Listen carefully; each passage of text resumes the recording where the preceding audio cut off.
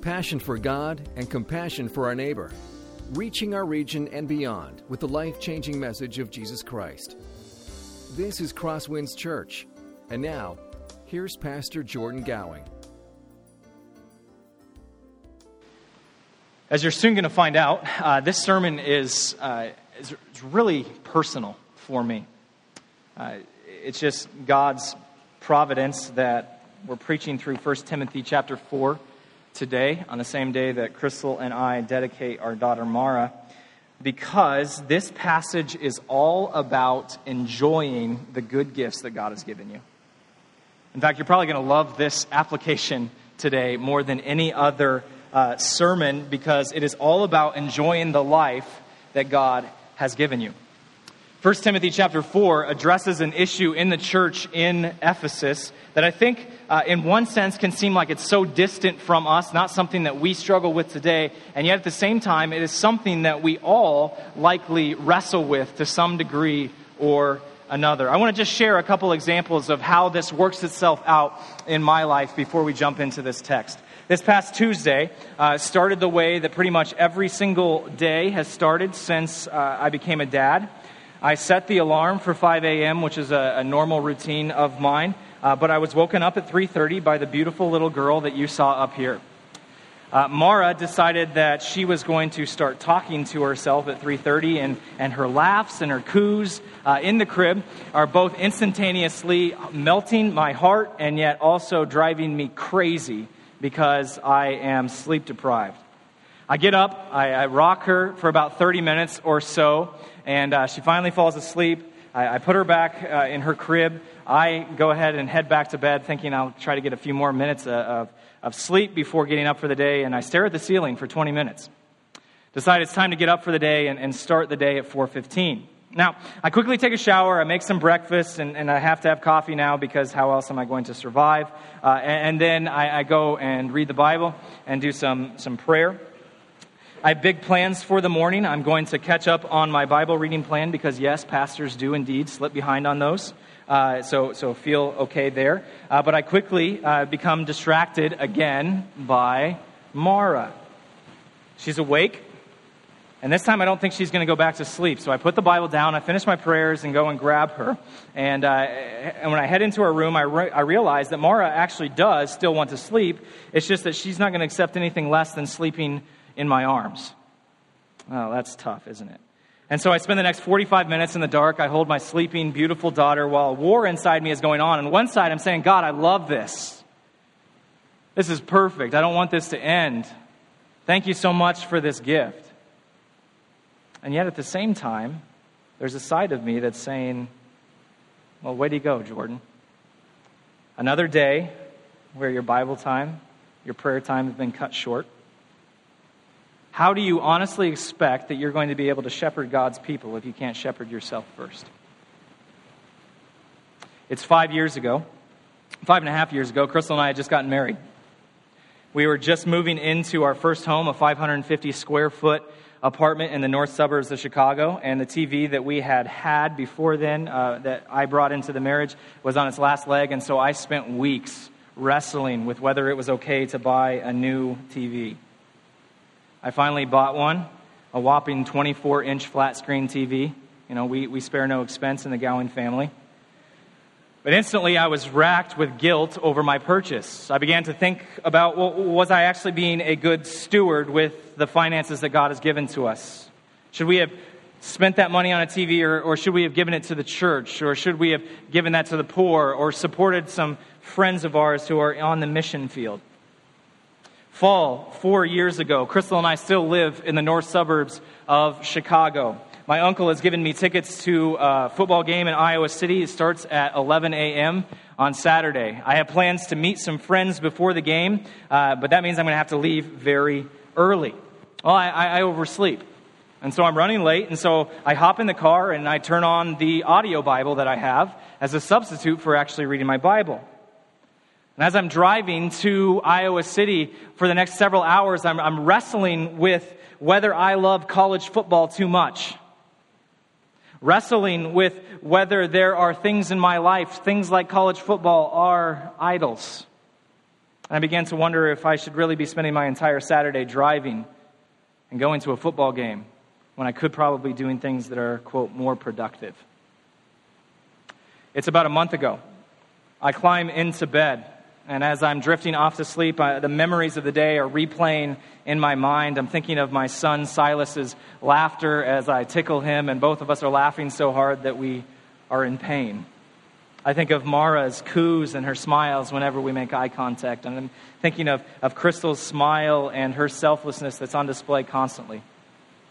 And these things are running through my mind as I'm falling asleep, and I drift off to sleep and I forget to pray. I wake up wondering if I love my family too much, whether my family is an idol to me.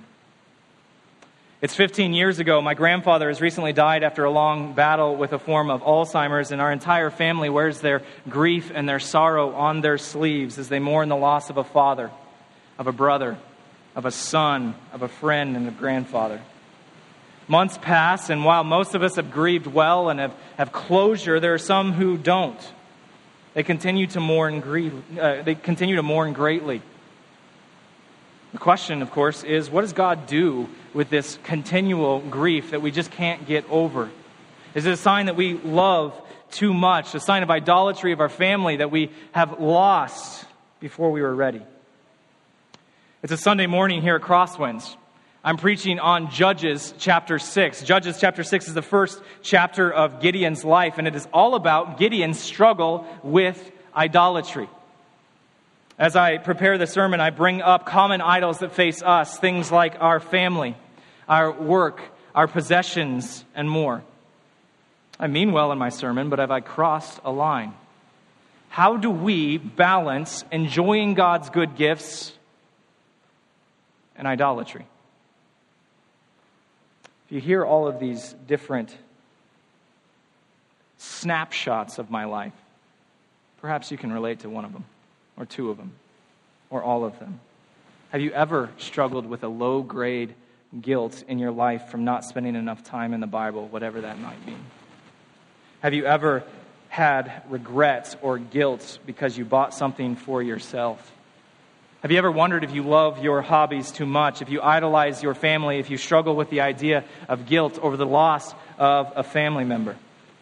How do we as a church, how do we as Christians balance the good things that God has given us and enjoying those things with idolatry?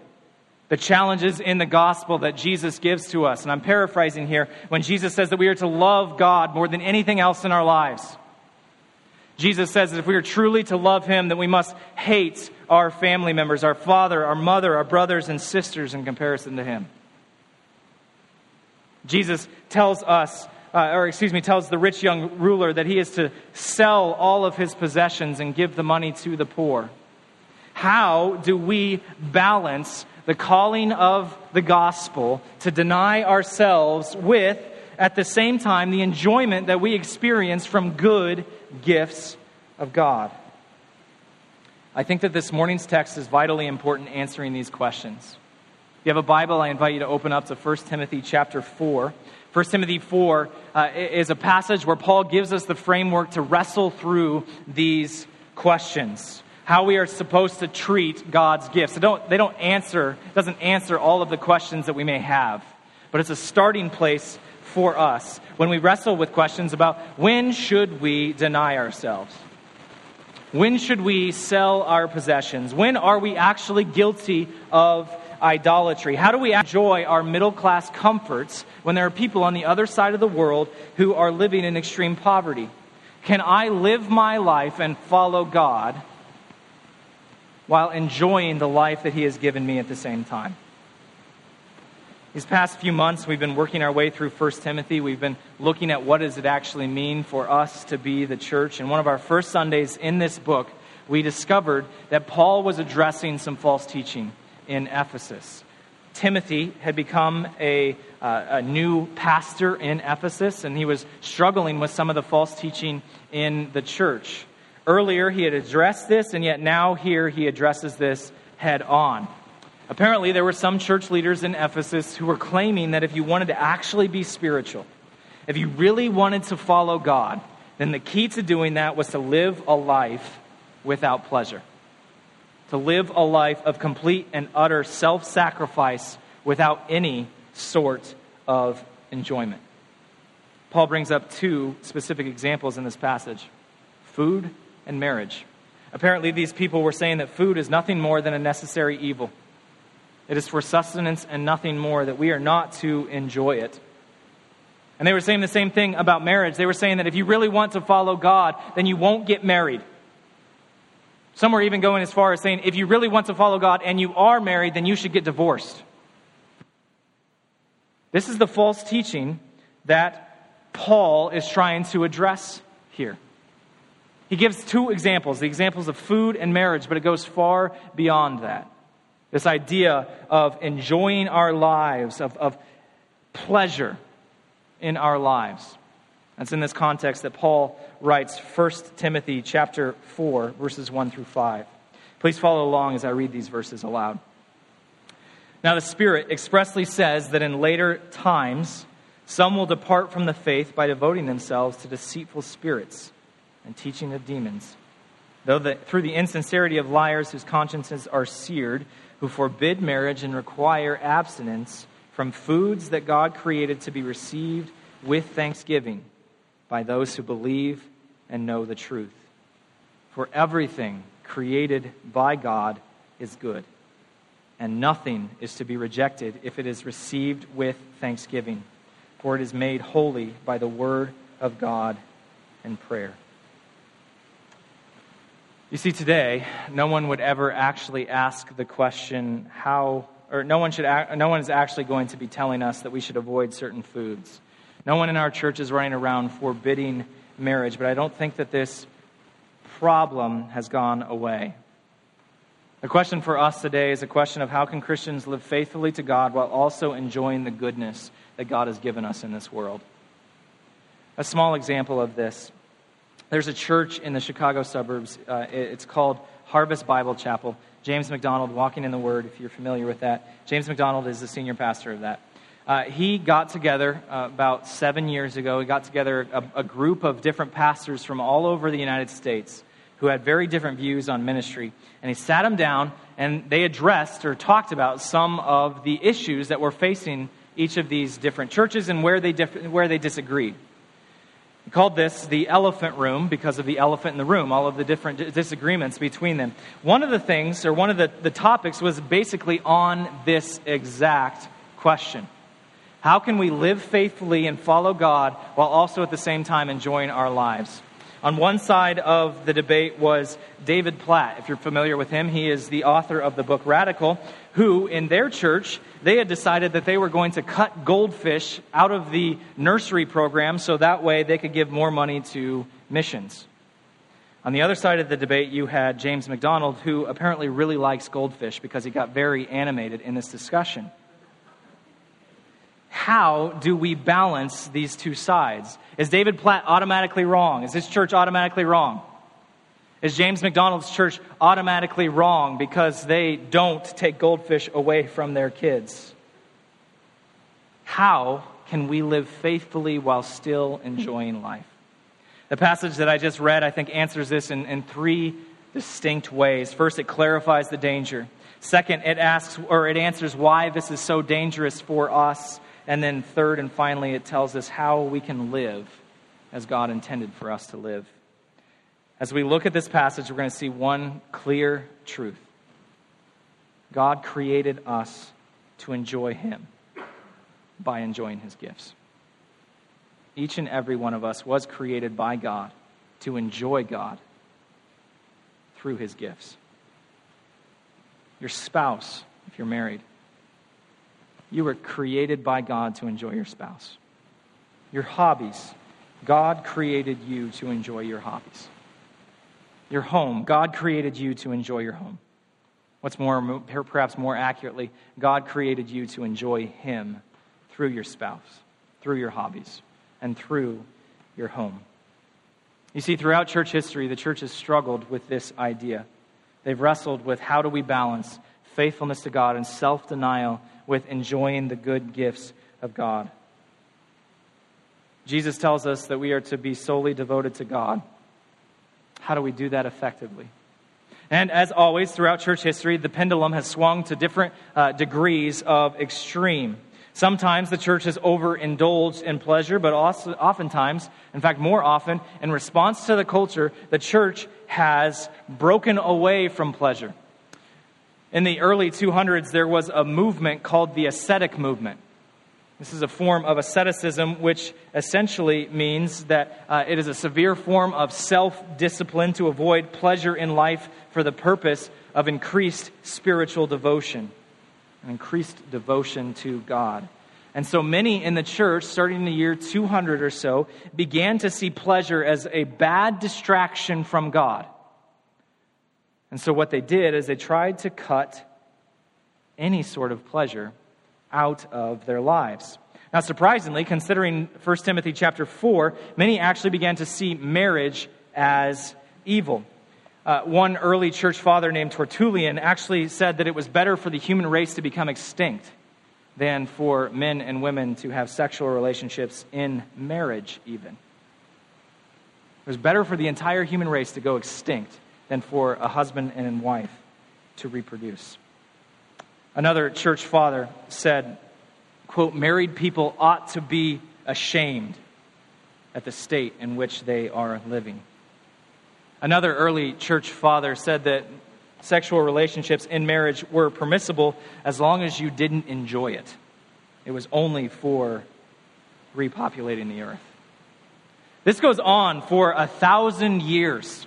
Asceticism is the rule of the land in the church. The church looks down on marriage.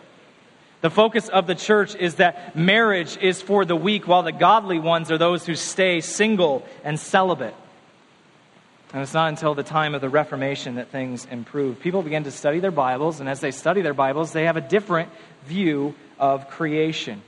God created everything that we see for us to enjoy it, because God's creation is good, and we should not avoid it. Now, today in our context, you might be saying, well, how exactly does that work its way out? We are not like Ephesus, where whenever we have a potluck, there's someone running through the line, knocking the food out of our hands because it's not to be enjoyed. We aren't like the medieval church that would rather have us become extinct as a human race rather than see people be married. And yet I think this same danger is alive and well. I think it expresses itself in two ways today. The first way that this works itself out is through diminishing earthly physical blessings. Oftentimes today we will diminish earthly physical blessings, and this is a way that this works itself out today. Turn your eyes upon Jesus. This is one of the most famous hymns of the last 125 years. Listen to the words of the chorus here. Turn your eyes upon Jesus. Look full in his wonderful face, and the things of earth will grow strangely dim in the light of his glory and grace. Now, I'm going to guess that when the author of this hymn wrote the words, the things of earth, they were referring to sinful pleasures. What they were referring to is if we focus on Jesus, then the sins that we struggle with, they will become diminished, and we won't struggle with them as much as we did in the past. That's what I'm assuming that this woman meant. But that's not what it says. It says that the things of earth will grow strangely dim. And the things of earth include my wife. They include my kids. They include the Grand Canyon. They include the oceans. They include the beautiful starry skies at night. I think that one way that this problem, this false teaching works itself out today is by forcing us to choose. Are we actually going to follow God, or are we going to seek the good things of this world? But do we really have to choose? One author puts it this way: how do I know if I might struggle with an unhealthy view of God's created gifts? Do I regard certain activities such as prayer, worship, and Bible reading as inherently more holy and virtuous than other activities such as doing my job, or listening to music, or taking a nap? Do you feel guilty when you're not spending time in the Bible and instead enjoying one of your hobbies? Instead, taking a much-needed nap? Oftentimes that works itself out in our subculture today. We have a tendency as evangelicals to think that certain things are holier or better than other God-given gifts. Like naps. That's just on my brain right now. I don't know why. It's probably because I'm so tired. Another way that this works itself out today. Not only do we have a diminishing of God's good gifts, but we also have this subtle sense of guilt when we enjoy things at the expense of prayer, worship, and Bible reading. Quote, do I feel a small amount of guilt because I enjoy legitimate earthly pleasures? Is this guilt connected to any particular concrete sinful attitude or action, or is it rooted in a vague sense that I'm not enjoying or seeking God enough, whatever that may mean, or that I'm enjoying His gifts too much? The examples that I shared as we began this morning can fit into these two categories, right? Are you racked with guilt? Or do you begin to think that the things of this earth aren't as good as seeking God's face, like they are diametrically opposed to one another? Should I, Jordan, really feel guilty when my daughter interrupts my Bible reading a few minutes early? Should I really feel bad about buying a TV that is 24 inches in its size?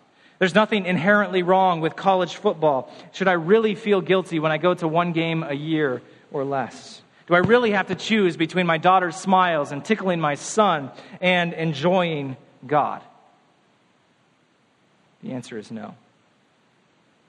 And as I can see, this danger is alive and well in the church. It's different than it was in Ephesus, and yet it is still present today. And you might be asking, why is this inherently wrong? Paul gives us two reasons in this passage. The first one is this: the rejection of God's good gifts is actually a rejection of the goodness of the gospel. The rejection of God's good gifts is actually a rejection of the gospel. Notice Paul's harsh words in verse 1 where he says that the origins of this false teaching is demons. He calls this false teaching demonic. That seems very, very harsh. Paul doesn't pull any punches. He says this asceticism, this guilt over enjoying the good gifts of God actually finds its origins in demons. If you think about it, this is what the serpent in Genesis 3 does, is it not? In Genesis 1, Genesis 2, God is creating everything, and we see God over and over and over again refer to His creation as good. What's more, in Genesis 2, we see that this creation is an overflow of His goodness for us to enjoy. And then we get to Genesis 3, and the serpent shows up. And the first thing the serpent does is to cast doubt into Adam and Eve's mind about the goodness of God. Hear these words, starting in verse 1. Now the serpent was more crafty than any other beast of the field that the Lord God had made. He said to the woman, "Did God actually say you shall not eat of any tree in the garden?" And the woman said to the serpent, "We may eat of the fruit of the trees in the garden, but God said, you shall not eat of the fruit of the tree that is in the midst of the garden. Neither shall you touch it, lest you die." But the serpent said to the woman, "You will not surely die, for God knows that when you eat of it, your eyes will be opened, and you will be like God, knowing good and evil." So when the woman saw that the tree was good for food, and that it was a delight to the eyes, and that the tree was to be desired to make one wise, she took of its fruit and ate, and she gave some also to her husband who was with her, and he ate. Genesis 1, Genesis 2 tell us that God creates everything. He creates everything good. He creates everything for our good. And then the serpent shows up on the scene and instantly calls into doubt God's good motives. Genesis 1 and 2 clearly paint God as a loving, good Father. He gives creation gifts to enjoy. And yet the serpent shows up and says that God is not to be trusted. God is holding out on us. God may have surrounded us with all these good things, but they are just temptations for us. All of these good things that we just cannot touch. In this false teaching of the serpent, God is not a good God. He is a tempter. He is a curmudgeon. He has surrounded us with beautiful colors, savory tastes, the sound of music. And He has said, no. These are not for you to enjoy. This deception that is alive and well today distracts us from the gospel because so often it takes our eyes off of God, off of the gospel, and instead places the eyes on what we do to retain our relationship with God. Now, don't get me wrong. There is a place for self-denial. Jesus assumes that His disciples will fast. Jesus said that if we want to follow Him, we will die to ourselves, pick up our crosses, and follow Him. Self-denial is a part of the Christian life. But so often, self-denial can be used to replace God rather than to know God. And so often, people can substitute the goodness of the gospel of free grace with a God who demands that we earn our way to Him by denying ourselves, by avoiding the pleasure of this world, by rejecting the goodness that surrounds us. This false teaching is so dangerous because it distracts us from the gospel. There's a second reason that Paul mentions here, and it's probably more at the forefront of his mind, at least in this section. This false teaching is so dangerous because this rejection of God's good gifts is actually a rejection of God's goodness. This rejection of God's good gifts is actually a rejection of God's goodness. Another way to put this is it's actually a rejection of God Himself. These false teachers say that creation is bad, that it distracts us from God, that it is not good, but that's not what the Bible says. I love the quote from C.S. Lewis where he says, God likes matter. He invented it. Another place, C.S. Lewis says, there's no point in trying to be more spiritual than God. God didn't create us as immortal spirits that are locked inside physical bodies. God created us both soul and body. The great hope of the Christian faith is that we look forward to a day where we will one day live with physical, resurrected bodies. Our hope as Christians is to not live forever as disembodied spirits, but to live in bodies that can breathe, eat, run, and jump. Genesis chapter 1 describes God's creation. And God saw everything that He had made, and behold, it was very good. God declared that His creation was good. But more than that, in Genesis chapter 2, we see the purpose for His creation. Chapter 2, verse 9. And out of the ground the Lord God made to spring up every tree that is pleasing to the sight and good for food. The tree of life was in the midst of the garden, and the tree of the knowledge of good and evil as well. What does this verse tell us? Well, notice what the author of Genesis says. Every tree that is pleasant to the sight and good for food. God created us to enjoy His creation. He created His creation to be enjoyed by us. And Psalm 19 tells us the purpose of God's creation. It's to point us to Him. The heavens declare the glory of God, and the sky above proclaims His handiwork. Day to day they pour out speech, and night to night they reveal knowledge. There is no speech, nor are there words whose voice is not heard. Their voice goes out through all the earth, and their words to the end of the world. In them He has set a tent for the sun, which comes out like a bridegroom leaving his chamber. And like a strong man runs its course with joy. Its rising is from the ends of the heavens, and its circuit to the end of them, and there is nothing hidden from its heat. God created His creation to point us to Him. And the way that our avoidance or our removal, our desire to not enjoy God's creation, this guilt that we experience, the way that dishonors God is because it actually is a rejection of God. John Calvin once said, in despising the gifts, we insult the giver. In despising the gifts, we insult the giver. As in Genesis chapter 2, when God created food, He did it very intentionally, thinking this is going to be delicious. God created steak and ribs, ice cream and brownies, burgers and fries, chips and salsa, mashed potatoes and gravy. He created all of those things as a sign of His goodness. But it's not just food.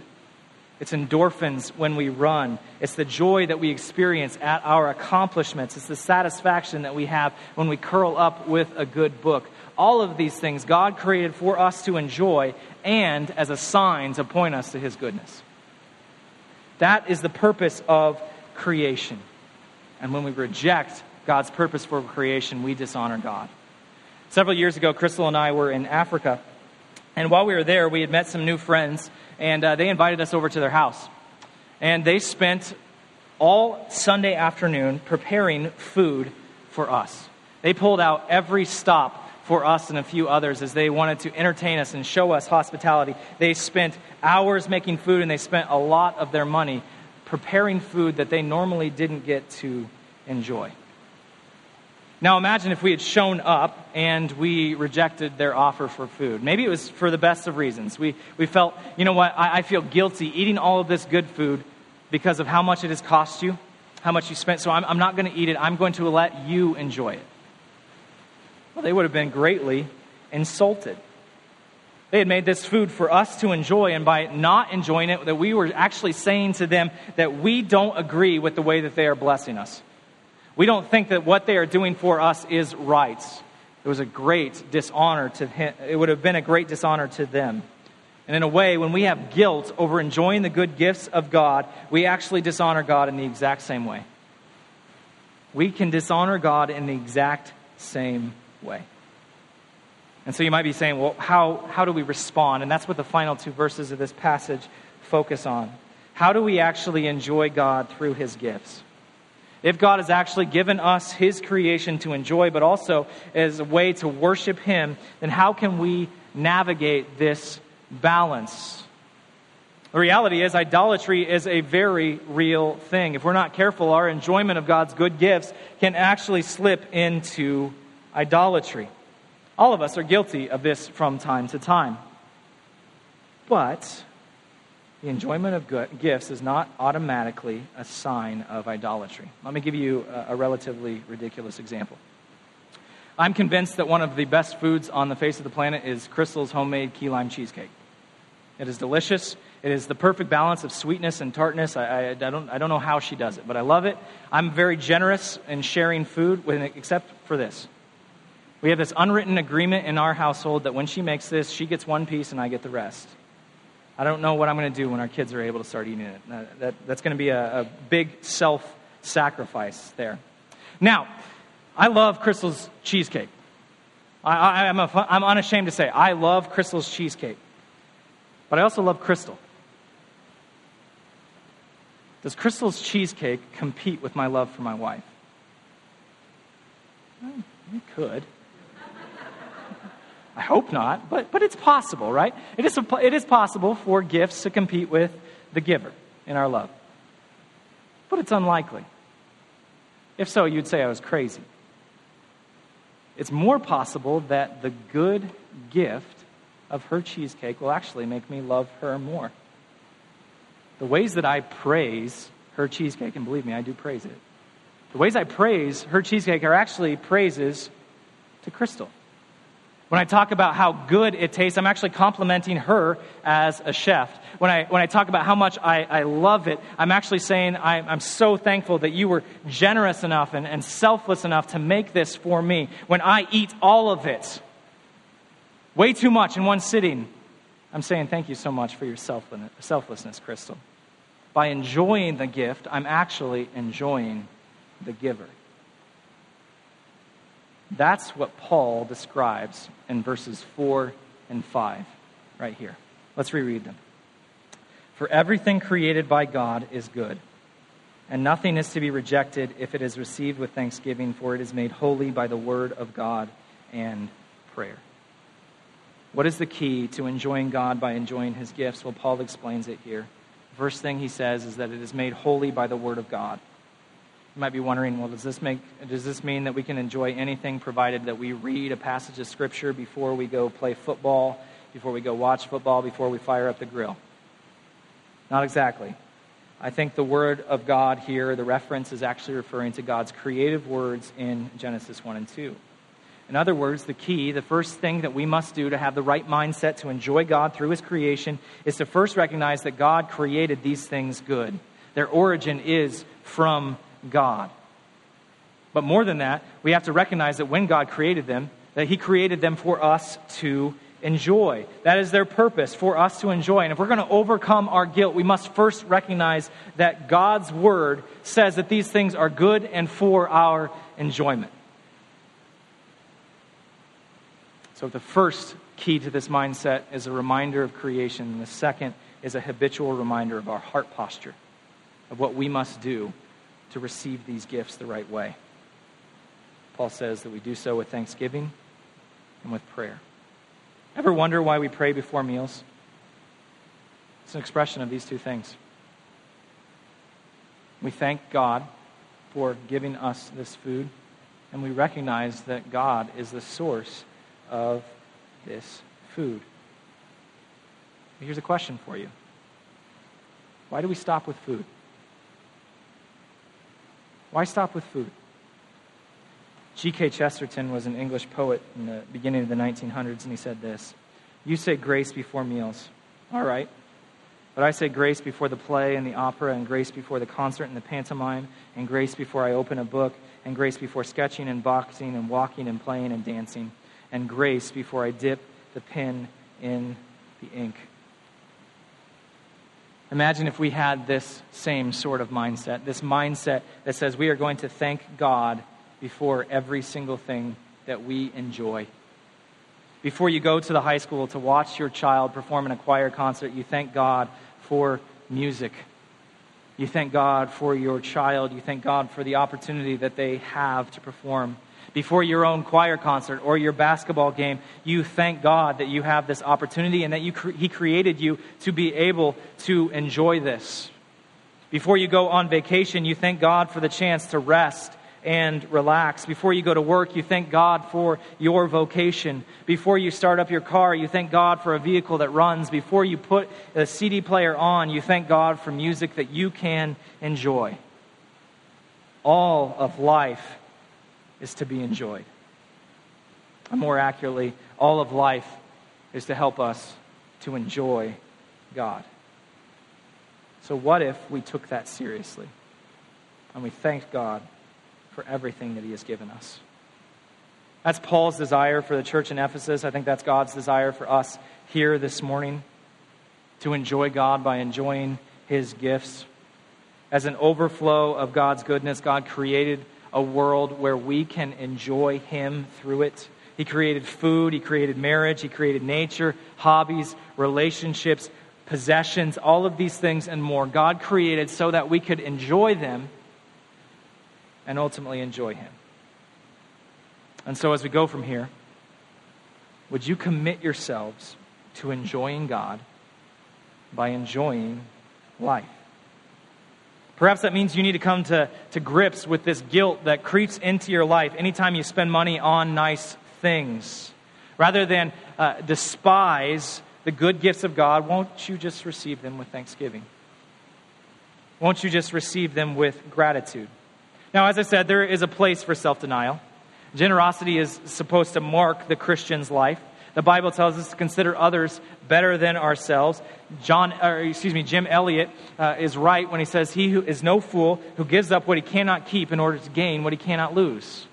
There is a place for stewarding God's physical creation in order to honor the mission that God has given us. At the same time, it would be naive to say that we could exhaust all that the Bible has to say about this topic this morning. That we could exhaust all the Bible has to say about this topic in a sermon series. The key to understanding this is to habitually immerse ourselves in the Bible to understand the balance. To understand this balance that we see constantly on display in Scripture. Ancient Israel had their calendar set up for feasts and fasting. The entire calendar was set up on feasts and fasting. Fasting too much was detrimental. It was dishonoring to God because they weren't enjoying God's creation. At the same time, feasting too much was dishonoring to God as well. So how do we balance self-denial, generosity, with enjoyment of God's good gifts? Douglas Wilson is a pastor out in Idaho, and he says it this way. I think it's so helpful.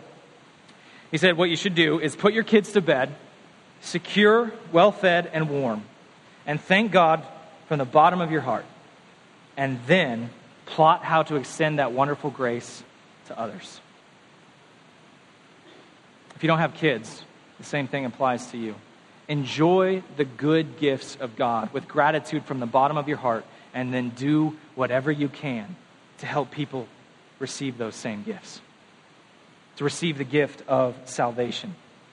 To receive the gifts of material provision. To receive the gifts of holistic family. Enjoy what God has given you, and do what you can to help others experience the same blessing. You see, God's creation is to be enjoyed. It is not to replace us from God, not to replace God. It is not to distract us from the mission of the gospel. But we would be wrong to think that the two are diametrically opposed, that they are in competition with one another. This past Monday morning, I got up with Mara, as usual, at 3:30. As usual, I was ready for the day at 4:30 because I couldn't get back to sleep. And so I started studying the Bible as I normally do. And yet this time she didn't wake up around 5 like she normally does. At least not right away. So I spent some time reading the Bible, spent some time in prayer. But the work of the church, things that are going on here, just weighing heavy on my heart. And so I turned my attention to this sermon and began prayerfully reading through a couple books. I usually love the quiet of our house before everyone else gets up. But Monday morning, it was just heavy. It was just oppressive to me. And so I'm reading these books, and page after page goes by. I have nothing to show for it. Nothing is coming to mind. My mind is distracted about the uncertainty of the facility situation, countless other things. And then down the hall, as I'm struggling through this and just not having a great day, down the hall, a sound. That's Mara. She had given me more time this morning, but now she's up and she's talking to herself. I think to myself, well, she'll be fine, and so I keep reading. And 10 minutes go by, and the coups have gotten louder. The laughter has gotten louder, and they're just nonsense, but they clearly communicate to me just this absolute joy for life. God can teach you a lot if you're listening. So I put down the books, went to Mara's room, grabbed my daughter, got a huge smile from her. Life is full of pain. Life is filled with sorrow. But it's filled with good gifts from our good Father, too. God has given us so much. He has beautifully poured out for us beautiful gift after beautiful gift. And so as you leave here today, your charge to be a good Christian, quote unquote, is to enjoy the life that God has given you. And thank God from the bottom of your heart for all that He has done. Let's pray. God, we thank you so much for the goodness that is on display in the gospel. We thank you so much for the goodness that you reveal to us in the countless gifts that you pour out on us. We ask for forgiveness for the times where we can have a tendency to compare ourselves with others, either through envy, jealousy, or as a way to feel guilty that we aren't doing enough for you. God, help us to be good stewards of all that you have entrusted to us, to love you and to honor you through the gifts you have given, and also through the giving up of the gifts that you have given. Bless us this week as we desire to honor you by enjoying the lives that you have given us. It's in Jesus' name we pray. Amen. This has been a presentation of CrossWinds Church. More of Pastor Jordan's sermons can be found online at crosswinds.tv. Thanks for being with us, and may God continue to enrich your life.